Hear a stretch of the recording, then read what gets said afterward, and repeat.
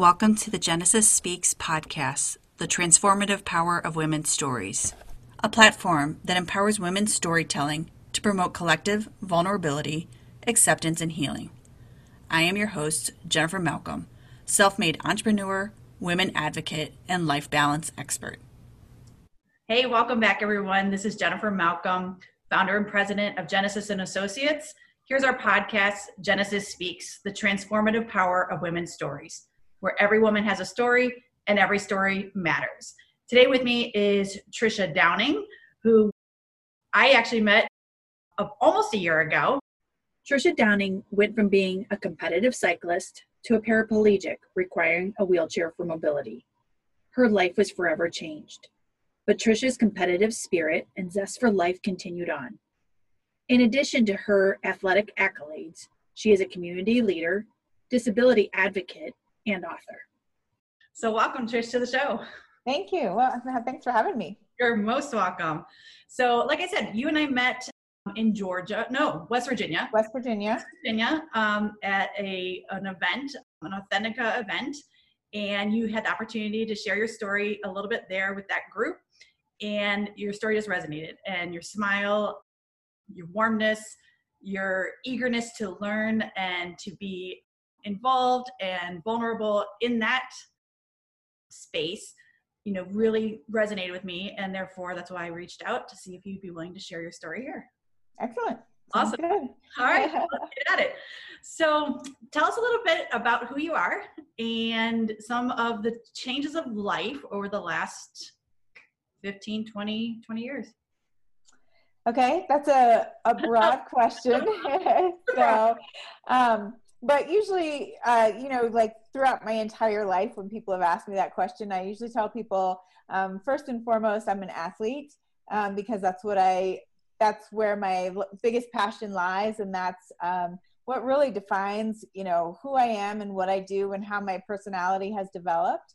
And so I am a 2016 Paralympian. So I went to the Paralympics in Rio. And I am currently on the U.S. national shooting team. And I was training for Tokyo this year, and now I'll be training for Tokyo next year. And then aside from that, I do a lot of public speaking. And my favorite is writing. Although right now I'm just finishing up a novel, and I'm in those stages that is really not my favorite part. So it's hard to say that I love writing when it comes to being in the editing stage right now, but I actually really do love doing it. It's a lot of fun. Awesome. And I can't wait to, we'll get a little bit more into your work and your writing. Tell us about a day that really changed your life forever. I think there's a specific day that you're talking about.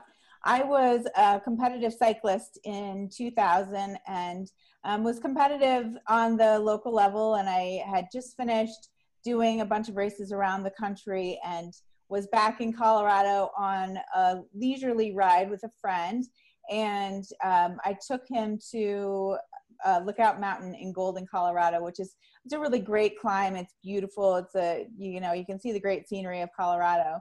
And when we were on our way home, we were crossing a side street, and there was a car that was coming in the opposite direction that we were going, and turned also onto that same side street and didn't see that we were there. And my friend who I was with, he actually got around the car. He was in front of me, but I didn't have time to make that move. And so I hit the car head on and flipped off my bike and landed on my back on the windshield of the car, and then fell to the ground. And I knew immediately that something was wrong, but, it took, of course, going to the emergency room and having, x-rays, MRI, CT scan to find out that I had fractured my back and it had impacted my spinal cord. So I suffered a spinal cord injury at chest level and am now paralyzed from the chest down. So that was nearly 20 years ago. It was in September of 2000. So it's, it was so weird to think, that week that I was in the hospital, I I was wondering when I was ever going to be able to, sit up or be out of pain or, any of those things. And here we are 20 years later, and I'm, looking back on it like, wow, I can't believe how much has happened and how much has, really gotten back to normal too. And I remember part of your story, and I'm gonna do broad detail because it's gonna be an odd memory from when I first heard you speak, was during that ride that day that you guys stopped at a restaurant and there was something about the news or it was during the Olympics. And so there was a cycling race on TV at the bar where we stopped to fill up our water bottles. And, that was my goal, was to go to, that was my very big goal, my stretch goal, to go to the Olympics as a cyclist, but I would have settled for being a professional cyclist. Because that at the time was just like, I was eating, breathing, sleeping, everything, thinking about cycling. And so, that accident really changed the course of my life in many ways, not only, personally, but professionally, in my sport. I mean, everything kind of was turned upside down at that time. So as you're a week in the hospital, getting your tests, hearing some of the initial findings, what were you dealing with emotionally? Was it like numb and going in one ear and out the other? Was it anger? Was it grief? Like, how were you processing? And also, what type of support, family, friends, did you have during that time?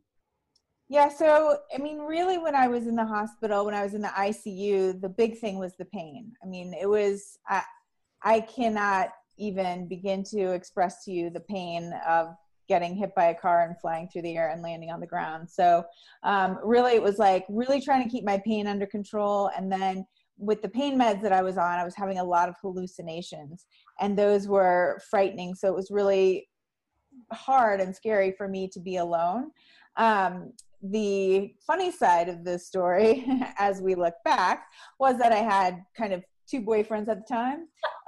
So, everybody wants to rush to the hospital and be there. So I was sort of in the middle of a, boyfriend 1, meet boyfriend 2 kind of situation. And so that was a little bit uncomfortable, but I let my, 3 older brothers deal with that situation.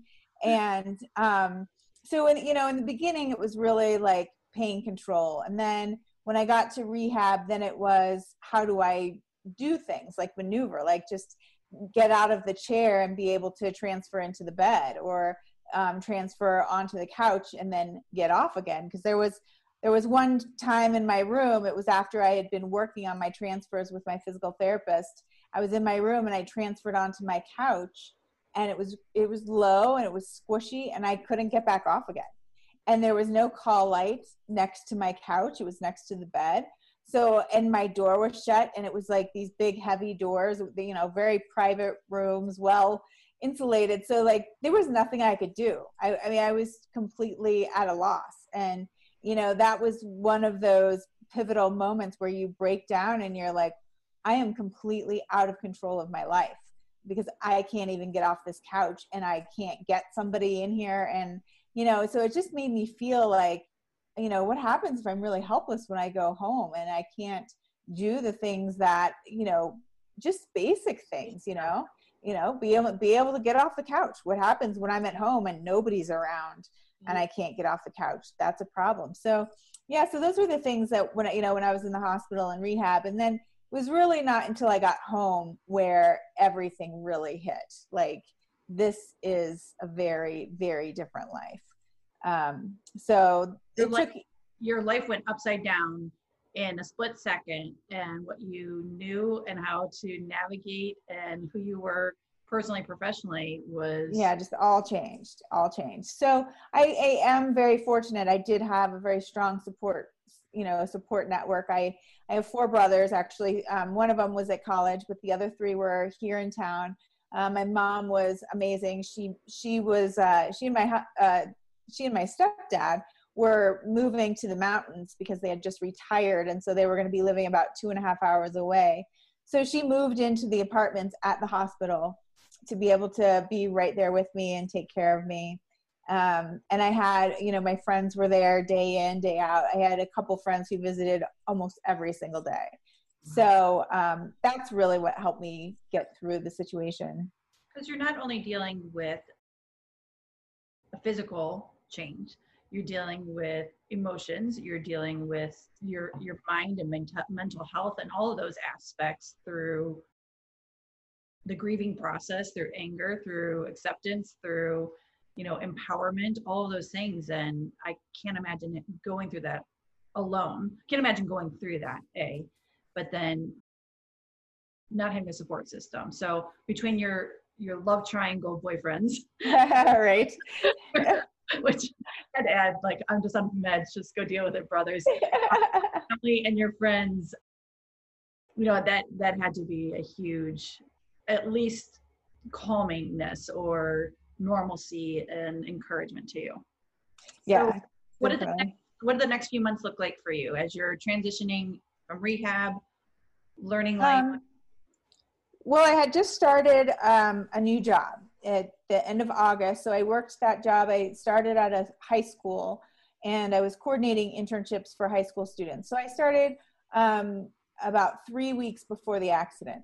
So, right there, that was just kind of a weird situation because, I'm just starting this new job and all of a sudden, the new girl doesn't come back to school. And so I wanted to go back to work as quickly as I could, but I was in the hospital for 4 months. And so it was already the beginning of the second semester by the time I got out of the school.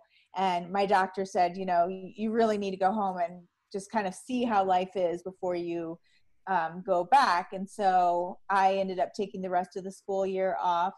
I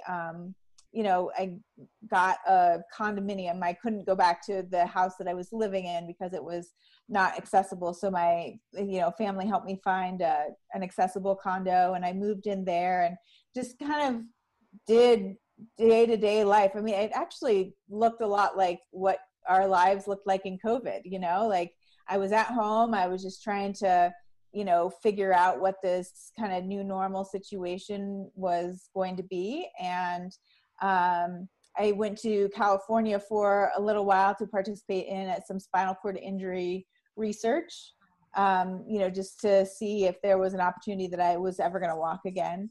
And then I ended up going back to the school in September and just kind of picking up where I left off. That's awesome.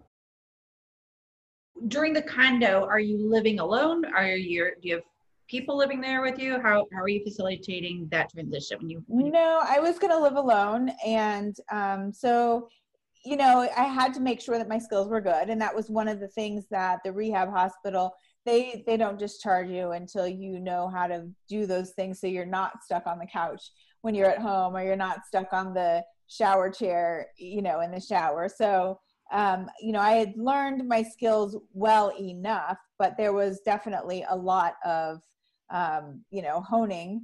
Learning how to get into the car and then pull my wheelchair into the car with me and drive with my hands. There were a lot of skills that I needed to really perfect. And, for the longest time, driving was like, okay, you push the handle down to go forward and you push the handle forward to stop. And, like I had to think of that. I couldn't turn the music on. I couldn't eat while I drove, like all those things that I was, accustomed to doing, like having a hamburger on one hand and in one hand and the steering wheel in the other, and driving a stick shift all at the same time. But, you have to relearn all of that. And, it takes time. Right. I get that to a point because my youngest is 15. She just got her temps, and everything is, so minute. Like you look over your shoulder, the car goes that way. It's just, it's muscle memory that as a new driver, period, let alone don't have it yet. Do that, all those things together. And now you're like, all right, I'm going to drive with my hands now.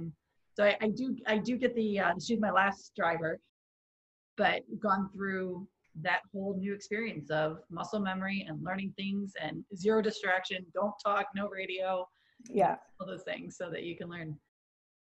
So how was your emotions during this time, your mental health, as you're really focusing on fine-tuning skills, learning how to live alone, going through rehab, learning how to drive a car again? But where's your emotionality through that? Like, are you Well, I mean, I think a lot of people can probably relate to it right now because, again, going back to what we've been through with COVID, like, you can think of all these things that you want to do, like, okay, I want to go get my hair done. I want to go, stop by this place and buy that. And then I need to go to the grocery store and pick up a bunch of groceries. And, like in the COVID universe, you have to plan, you have to think ahead. Some things you can't do because either they're not open or they're not safe yet, that kind of thing. And so it was a lot like that. It was like, okay, I have enough energy to get in and out of the car 2 times today. Do I want to spend those 2 times on the grocery store, the dry cleaner, the gas station, because, keep in mind, like I got a Subaru after I got out of the hospital. So it wasn't like I was just rolling up into the ramp of a van. I was actually physically taking my wheelchair apart every time, throwing the wheels in the back seat, pulling the body of the wheelchair and sitting it next to me in the passenger side. And it took not only strength, but it took coordination, it took time and all of these things. And I wasn't good at it. And so I had to, learn, and you learn with practice, but, like 2 times going out in a day was like enough to just like have me flat on my back at night, exhausted. So it really took time to just, plan my life out. And I realized that I did have to, plan ahead of time, and I had to think about, what needed to be done and what just, what I just wanted to be done. And I found every drive through from the dry cleaners through the liquor store, so that, that would like be an extra errand, a bonus errand I could do, on a day without having to take my chair out of the car. No, that takes purpose and planning. It absolutely does. Yes. All those things. Do you feel like you started this podcast saying, I'm an athlete first. Do you feel like those skills as an athlete really helped on the foundation piece of learning new skills, the drive, the discipline, the tenacity that goes with being, a professional athlete or on the way to, the Olympics hopeful? Do you feel like that helped through the process? Yeah, that was definitely a huge help, because a large part of being in a wheelchair is, physical awareness and understanding your body, and, understanding it both, medically, but also understanding it physically, and how to maneuver in space, and just, where your body is and what it's doing. So there was definitely that part. And then there was the part of being an athlete where, a physical challenge is really something that's fun for me. Like I want to win, and I want to, beat whatever is challenging me. So I think that thought in my mind that like, oh yeah, I can beat this, that was really a big part of it. And then, the mental part of being an athlete where, you're like, okay, this hurts, or this isn't fun, or this is hard, or, whatever it is, and saying, okay, that's fine, and it's going to be uncomfortable in the moment, but looking at the long-term benefit or the long-term goal. And I think that's something that athletes are really good at. And I think that's something that as I'm witnessing COVID, I think that's where a lot of people are having a hard time, because they don't see like what you do in the short term is what pays off in the long term. And that just because you want the COVID to be over does not mean that it is over. So you can't let your guard down. You have to go the course. You have to go to the finish line. And so, but I think with that, as an athlete, you have to be able to have that delayed gratification where you're like, okay, I'm training today for something that's next year. Like now that Tokyo is a year away, whatever I do today is not going to pay off until sometime next year. It's like, it's a hard thing to do. And it takes a lot of discipline to be able to do that and to think that way. Absolutely. And that's almost like, like when you talk about finances, like you're investing into something for retirement or for, the fruition. So the same thing is you're planting seeds, you're cultivating skills, you're being disciplined. And I'm sure that through this, that resolve and that foundation that you already had within you, absolutely helped guide that through you. So do you come from an athletic family, or where does this athleticism come from?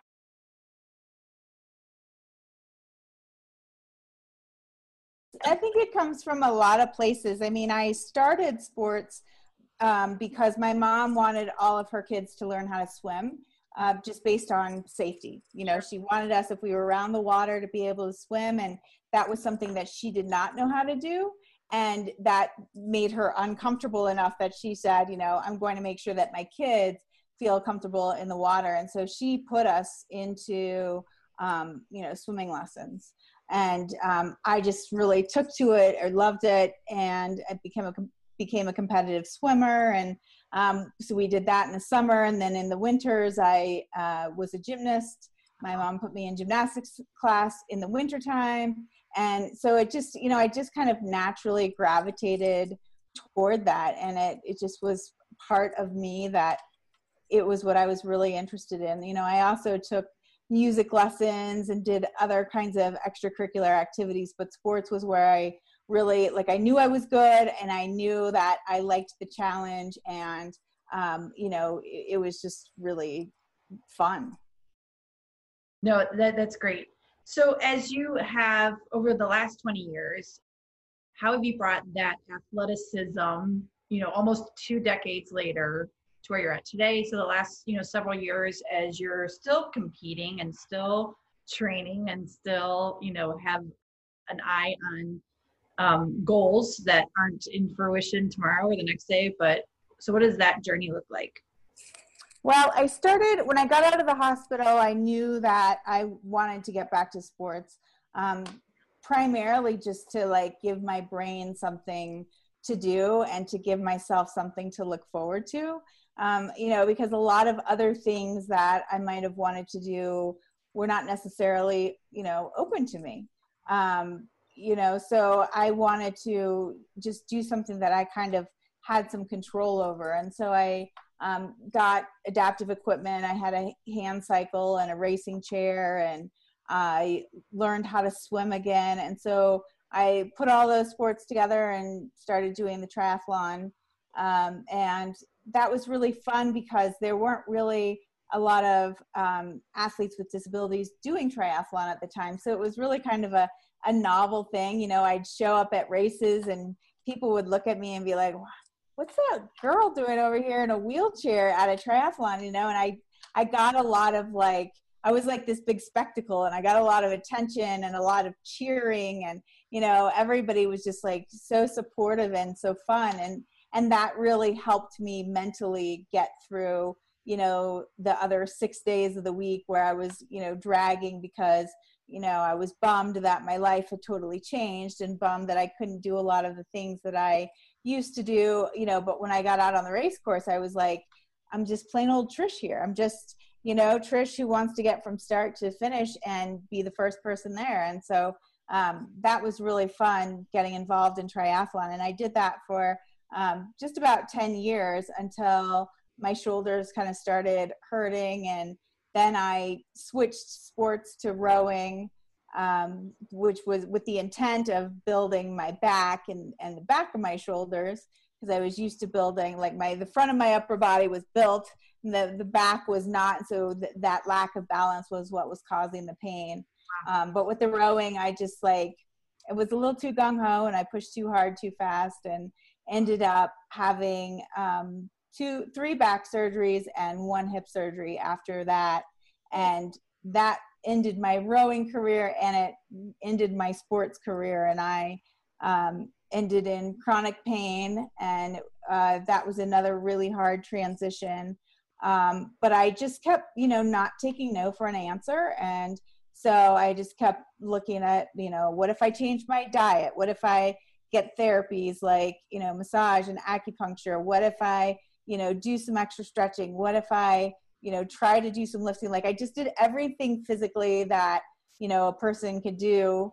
And, you know, it's taken years, but I'm finally back. Even though I still experience chronic pain now, I'm finally back to where I've just done my first couple of triathlons within the last year.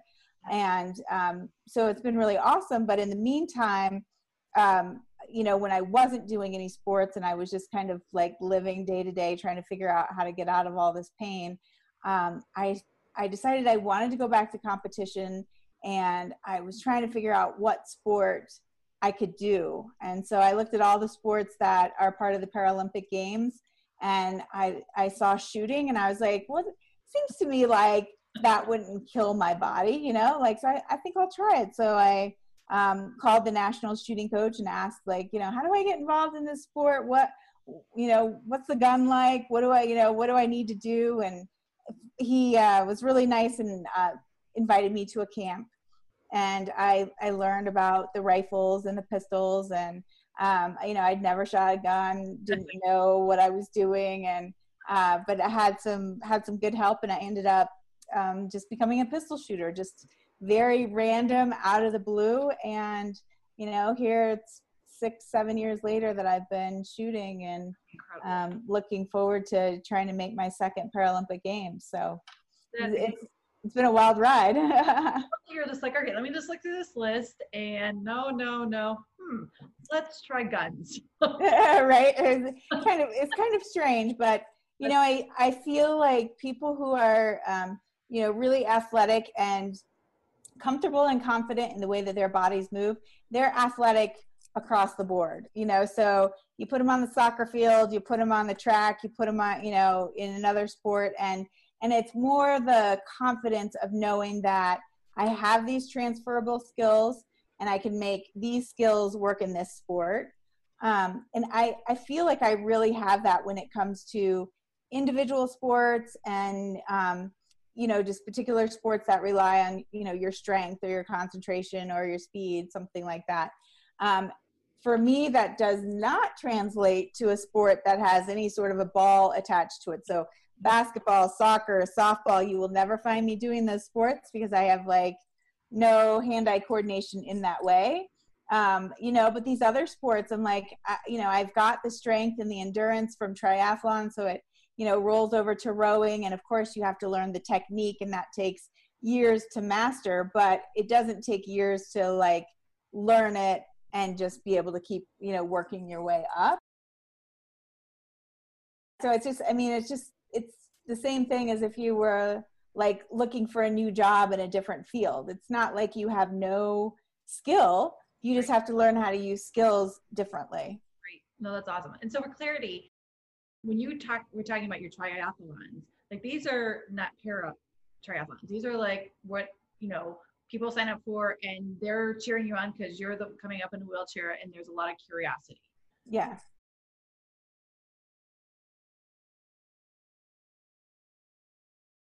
I've only run a half marathon, but the community aspect in that, to cheer people on, to encourage strangers, people you don't know, help out, is monumental when you're racing.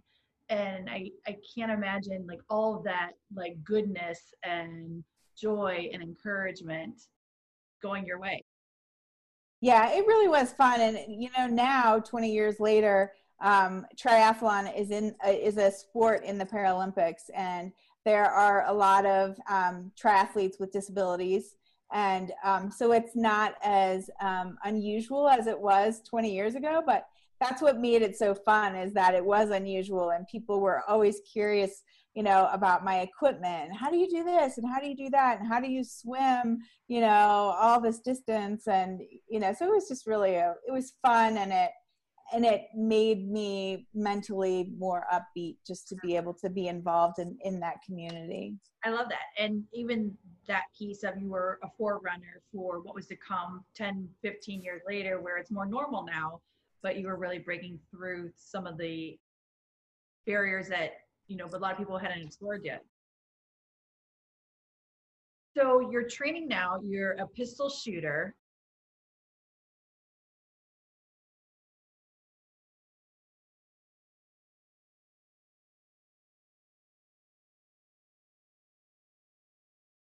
What does a week look like for you when you're training with a gun? It really depends. I mean, I probably am at the range 4 or 5 days a week. But for me, it's really mentally draining because it does take a lot of concentration, and it is very much a mental sport. So in my personal training, I try to add in as much cardio and endurance activities as I can. So, if I can get on my hand cycle 3 to 4 days a week, then, I'm a happy person. Or if I'm in the pool or, whatever that might be. So I try to balance it out, and not every shooter probably balances shooting with, the endurance activities quite the way I do, but it's just what I need to be happy. Like, my husband can tell when I haven't worked out for a few days. He's like, you're really crabby. Maybe you should get on the bike and go for a bike ride. So it's pretty evident when I don't get my workouts in. Do you train alone, or do you go with people and train alongside? I mostly train alone. Sometimes we'll have shooting camps where we'll have, the whole team together. But I like to train alone. It just is kind of like, especially with shooting, it's sort of like a meditative sport, because you really are like in your head and like just trying to, like, I don't know, it's just so mental that it can be really relaxing, because you can't think about anything else while you're doing it. Like, you can't be running through your grocery list in your mind while you're shooting. Whereas, like, when I'm out on my bike, I might be like, oh, I wonder if I should make chicken when I get home, or if I should have fish tonight. So it's a lot different. So I just, I just enjoy being out there by myself. But this summer, since there's been no competition going on, my husband and I have been finding good hills to climb, or mountains. And we've gone hill climbing on our bikes. And so he's on a regular bike, I'm on a hand cycle. And so he's way ahead of me, but we just pick an amount of time that we're going to be gone for. And then we both turn around at, 2 hours or whatever, and meet back up on the way down the hill. So, it's fun to go together, but we're not riding together. So tell our listeners about your journey with your husband, because you went from being in this triangle love hospital to 20 years later. So when did that become a part of your story as well? Yeah, so I had to get out of the triangle by the time I got out of the hospital, because I actually, even going into the hospital, I was kind of like done with both of them. But I met my husband at a bike shop where he used to work. And it was about 4 years after my accident we met. And he actually had been a mechanic for a mountain bike team of paraplegics who were riding mountain bike hand cycles. And so, he was kind of, we knew the same people, even though we didn't know each other. Like, it's kind of funny that our paths had never crossed, but we just had a lot in common, a lot of experiences in common, friends in common, things like that. And we just kind of hit it off in the beginning and dated for a year and got engaged, and then got married, I think about 9 months after that. So it's been great, because we just, we have that cycling background in common and just both really enjoy it. I love it. My husband and I are jointly doing kayaking right now, and we're enjoying being out on the water and being together and getting exercise. We have not done bike riding, but it's just that place of community and love and exercise and being outdoors and doing something besides sitting around watching TV type scenarios. So through this journey over the last 20 years, what are some of the things that have risen to the top of things you've learned about yourself, gifts throughout this process? It was a major pivot, and you're strong, you're beautiful, you are smiling, you're active. So what are some of the things that you really learned about yourself, or something grew out of, a heartbreak? I've learned to be flexible. I've learned that there's always more than one way to achieve a goal. When I think back to how badly I wanted to be an elite cyclist, I never got to the level that I wanted to as a cyclist, but I've gotten there, as a shooting sports athlete. So, how weird is that?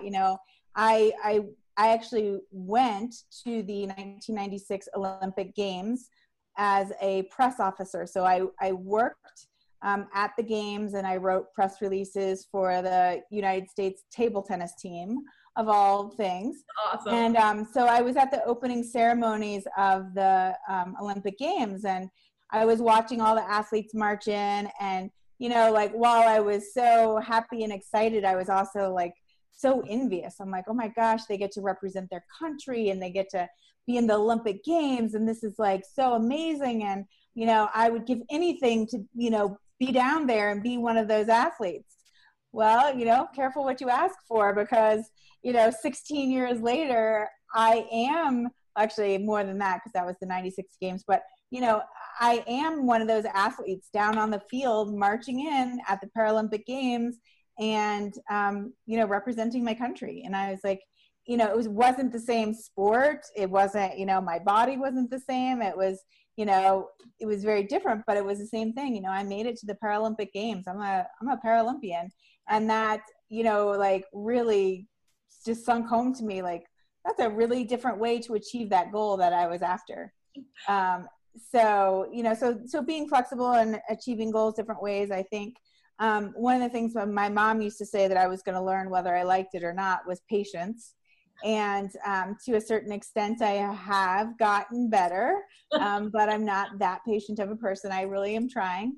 And then, like once I had the accident and I started doing the triathlons and people wanted to hear my story, I really had to learn to be able to share my story and to be able to talk about it and to, like I never would have gotten up in front of a room full of people to speak before.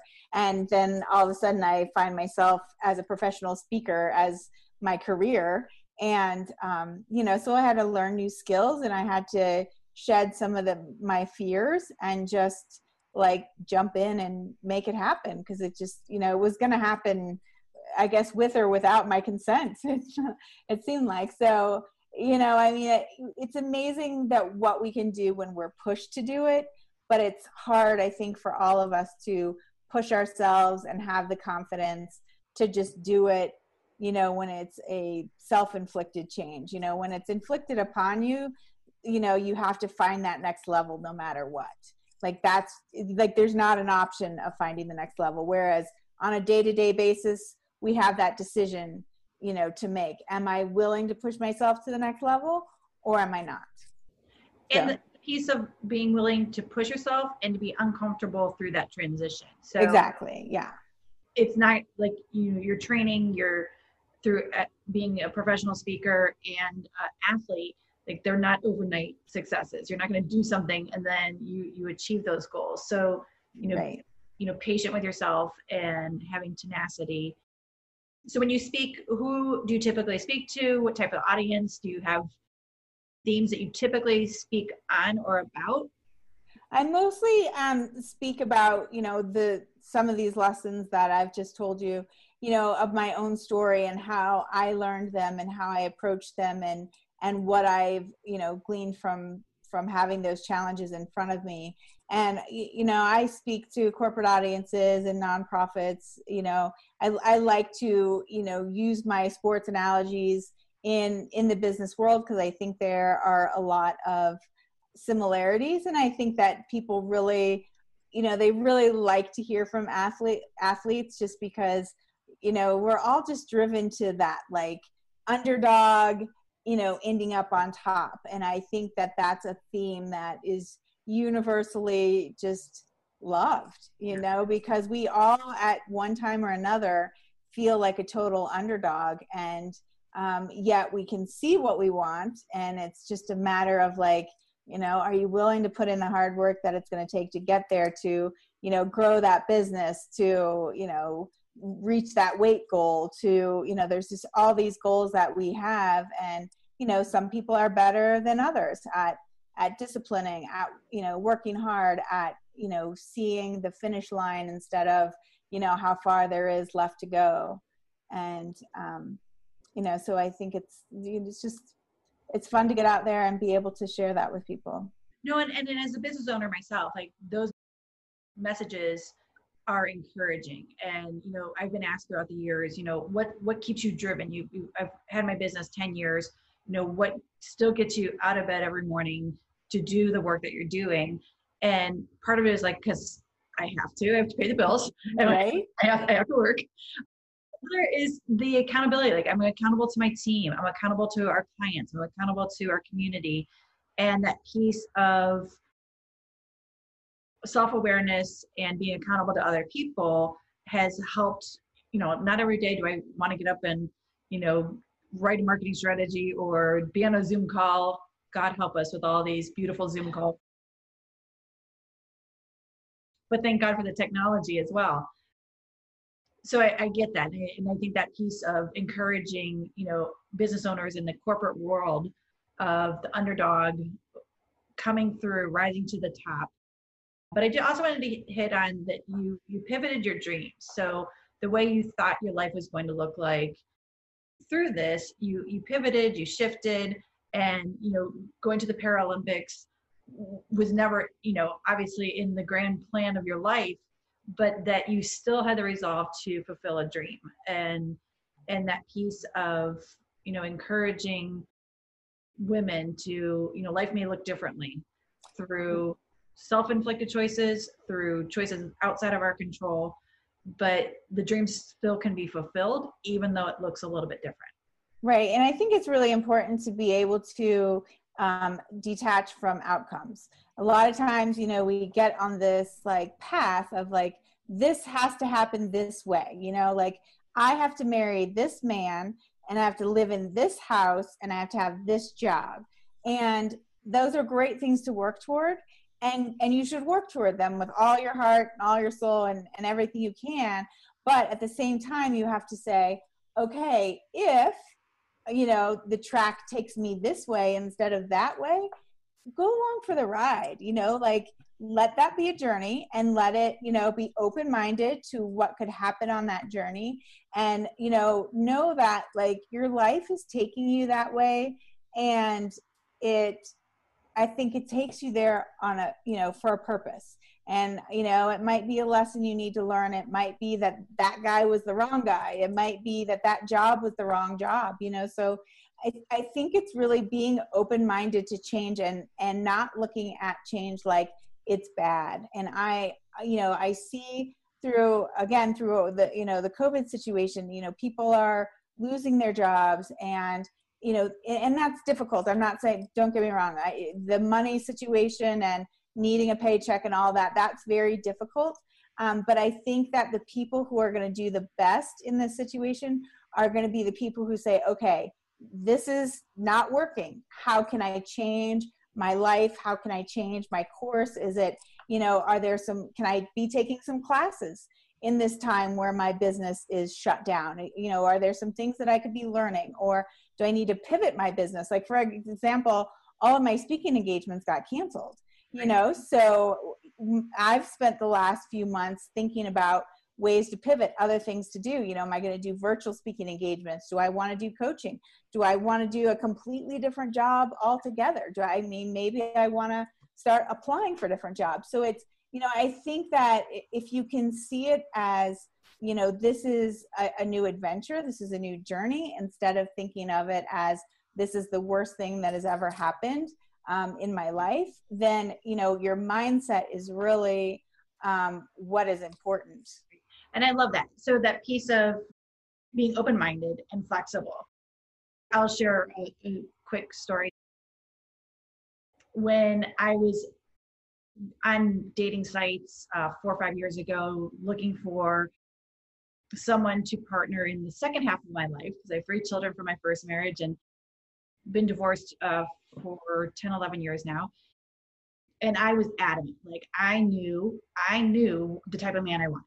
He had to have children because he needed to know how to be a father. He had to own a home because he had to understand responsibility and finances. And this is a little light, but he had to be significantly taller than me because I have fabulous stilettos.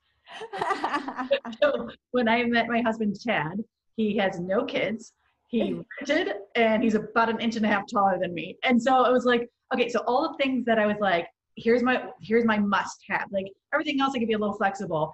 He didn't have any of those. And what I learned from it was he's a professor of early education. So he understands child psychology, and it was very easy for him to blend into our life without having a blended family and other kids to try to navigate.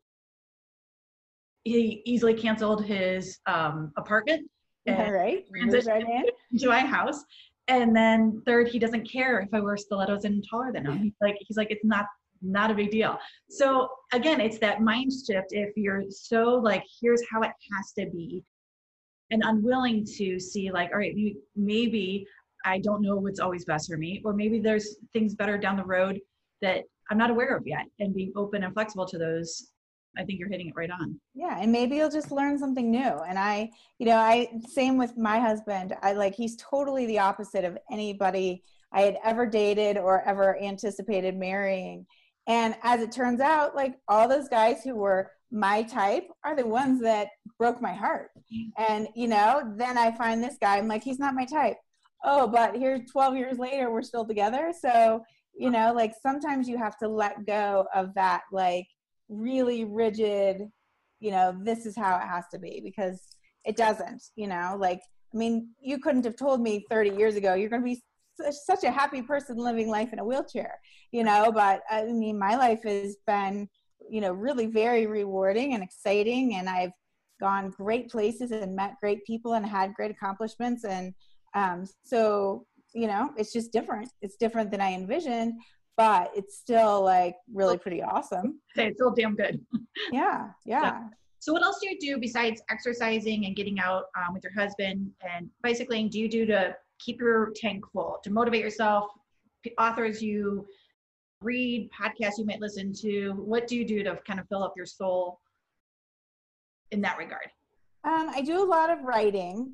I love to read, but I don't read as much as I would like to. I do like podcasts, but when I'm not, because I work from home, my podcast time is in the car. So, I occasionally get to do that. But, right now when I'm training and working, that really pretty much absorbs most of my time. And that was actually one of the things I was looking forward to, the games being over this year, is, I want to take some classes. I'm not a cook, so I'd like to learn how to cook. I really love dessert. So I would love to take classes to, learn how to be a pastry chef, or I don't know, just, I like anything that's fun and creative like that. I want to learn how to sew. I mean, there's so many things on my, to do bucket list, but first I want to get through, my sports goals and see them all the way to completion.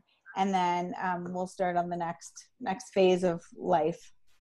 And so tell us about what you're writing. So I think that you're in the process of writing a book. Yeah, so I'm finishing up my second novel. It's going to go to the editor probably next week.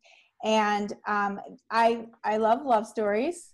I love, the movies that I pick are the chick flicks. And so I want to write love stories, but I also want to write characters who have disabilities. Because one of the biggest questions that I get asked when I tell people that I'm married is, well, did you meet your husband before your accident or after your accident?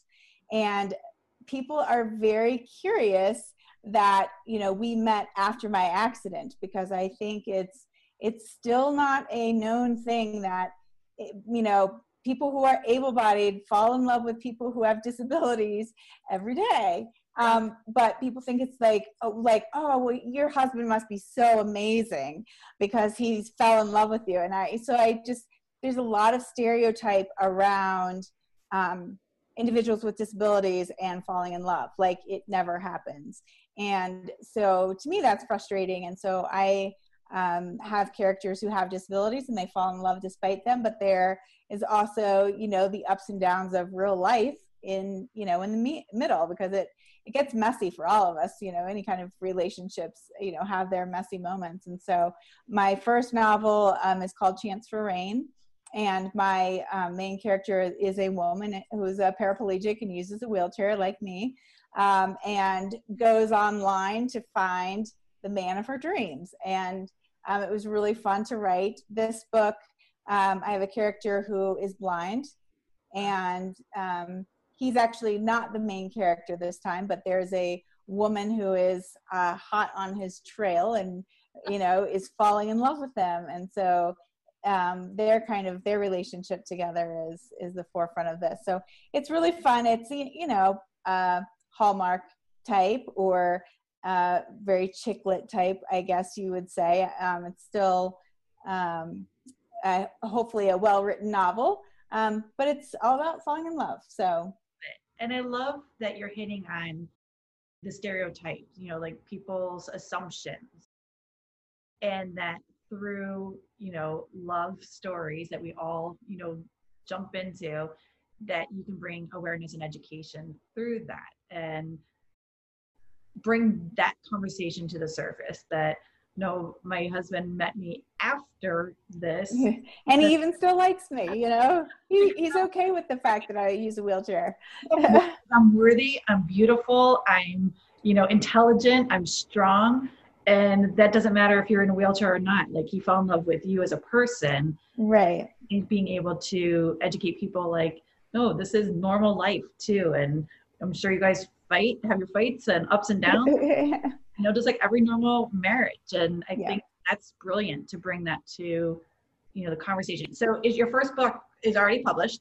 It's already published. It's available on Amazon. So and it's called Chance for Rain. What was that? So we'll put the information for our listeners as well. So So then I also published a memoir that kind of covers the period of time during my accident.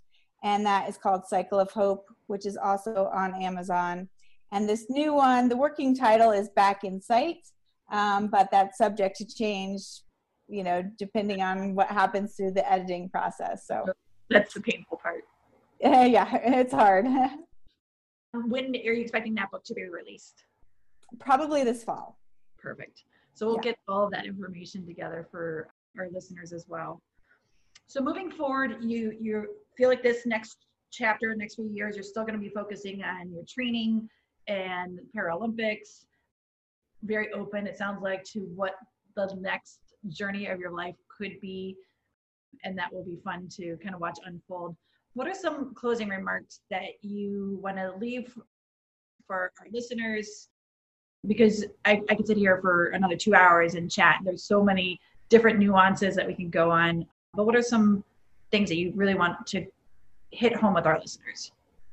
I think it's just important that people, you know, really take a look at who they are and what they want, and believe that it's out there for them. And you know, get on the path toward your goals and get on the path toward your dreams. But like I said, be flexible and let them, you know, let it take you on all kinds of different rides, you know, like, you know, always keep your goal in mind, you know, because it might be that you do take the straight path to the goal, but, you know, sometimes life takes you on curves, and it's just kind of, it's a way to get the most out of life, is to be open to what comes your way and, you know, what happens in your life. So I just encourage people to not get so, you know, focused on this is right, this is wrong, this is good, this is bad, and to kind of live life in that, you know, gray area a little bit. I love it, because people do like to pick a side or pick a path. And that piece with this podcast and with the Genesis movement is to bring all those voices together and all the stories together. And whether it's stories of shame and regret from self-inflicted choices, shame and regret, anger from things that have happened to us that were outside of our control, it's finding women where they're at, allowing them to speak their truth, speak where they're at with no judgment, and with open arms of acceptance. And so that's the heart of this, is that we're not looking for, hey, you have to be in a career path, or you have to be, you know, a mom, or you have to be, you know, this religion or this sexual orientation or any of it. It's just that we're women encouraging women, and your story is going to unlock and bring courage to other women through this as well. So thank you so much. I really appreciate your time. You're welcome. I'm looking forward to deepening our friendship and continuing to cross paths over the next several years of Authentica events and alignment with what you're doing. But we will also give all of your information to our listeners and where they can find your book, your website, and learn more about you as well. Sounds great. Thank you. It's been fun talking. It's been fun. Thanks again for tuning in today. Thanks, Tricia Downing, for your story. We're looking to connect all women, where every woman has a story and every story matters, and that means you too. Tune in next week for the next powerful story. Subscribe to the Genesis Movement to empower women's voices and reclaim the power over your own narrative.